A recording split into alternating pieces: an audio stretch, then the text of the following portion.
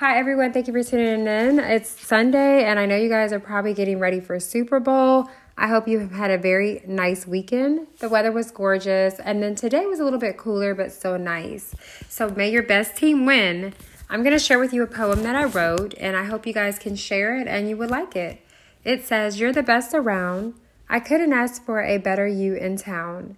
You have come such a long way. It puts a sparkle in my life and brings such a joy to my day.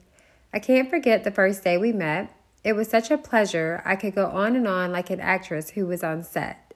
Except this love I have for you is so real. It's amazing how the words you say to me make me truly feel. I want to spend this special day with you, make you fall in love all over again and call you my boo. It's like a pitcher, a fountain of chocolate overflowing with strawberries and cream. Come a little closer and I can tell you what I mean. Kiss me as my heart turns to gold. I cannot wait for the day you propose.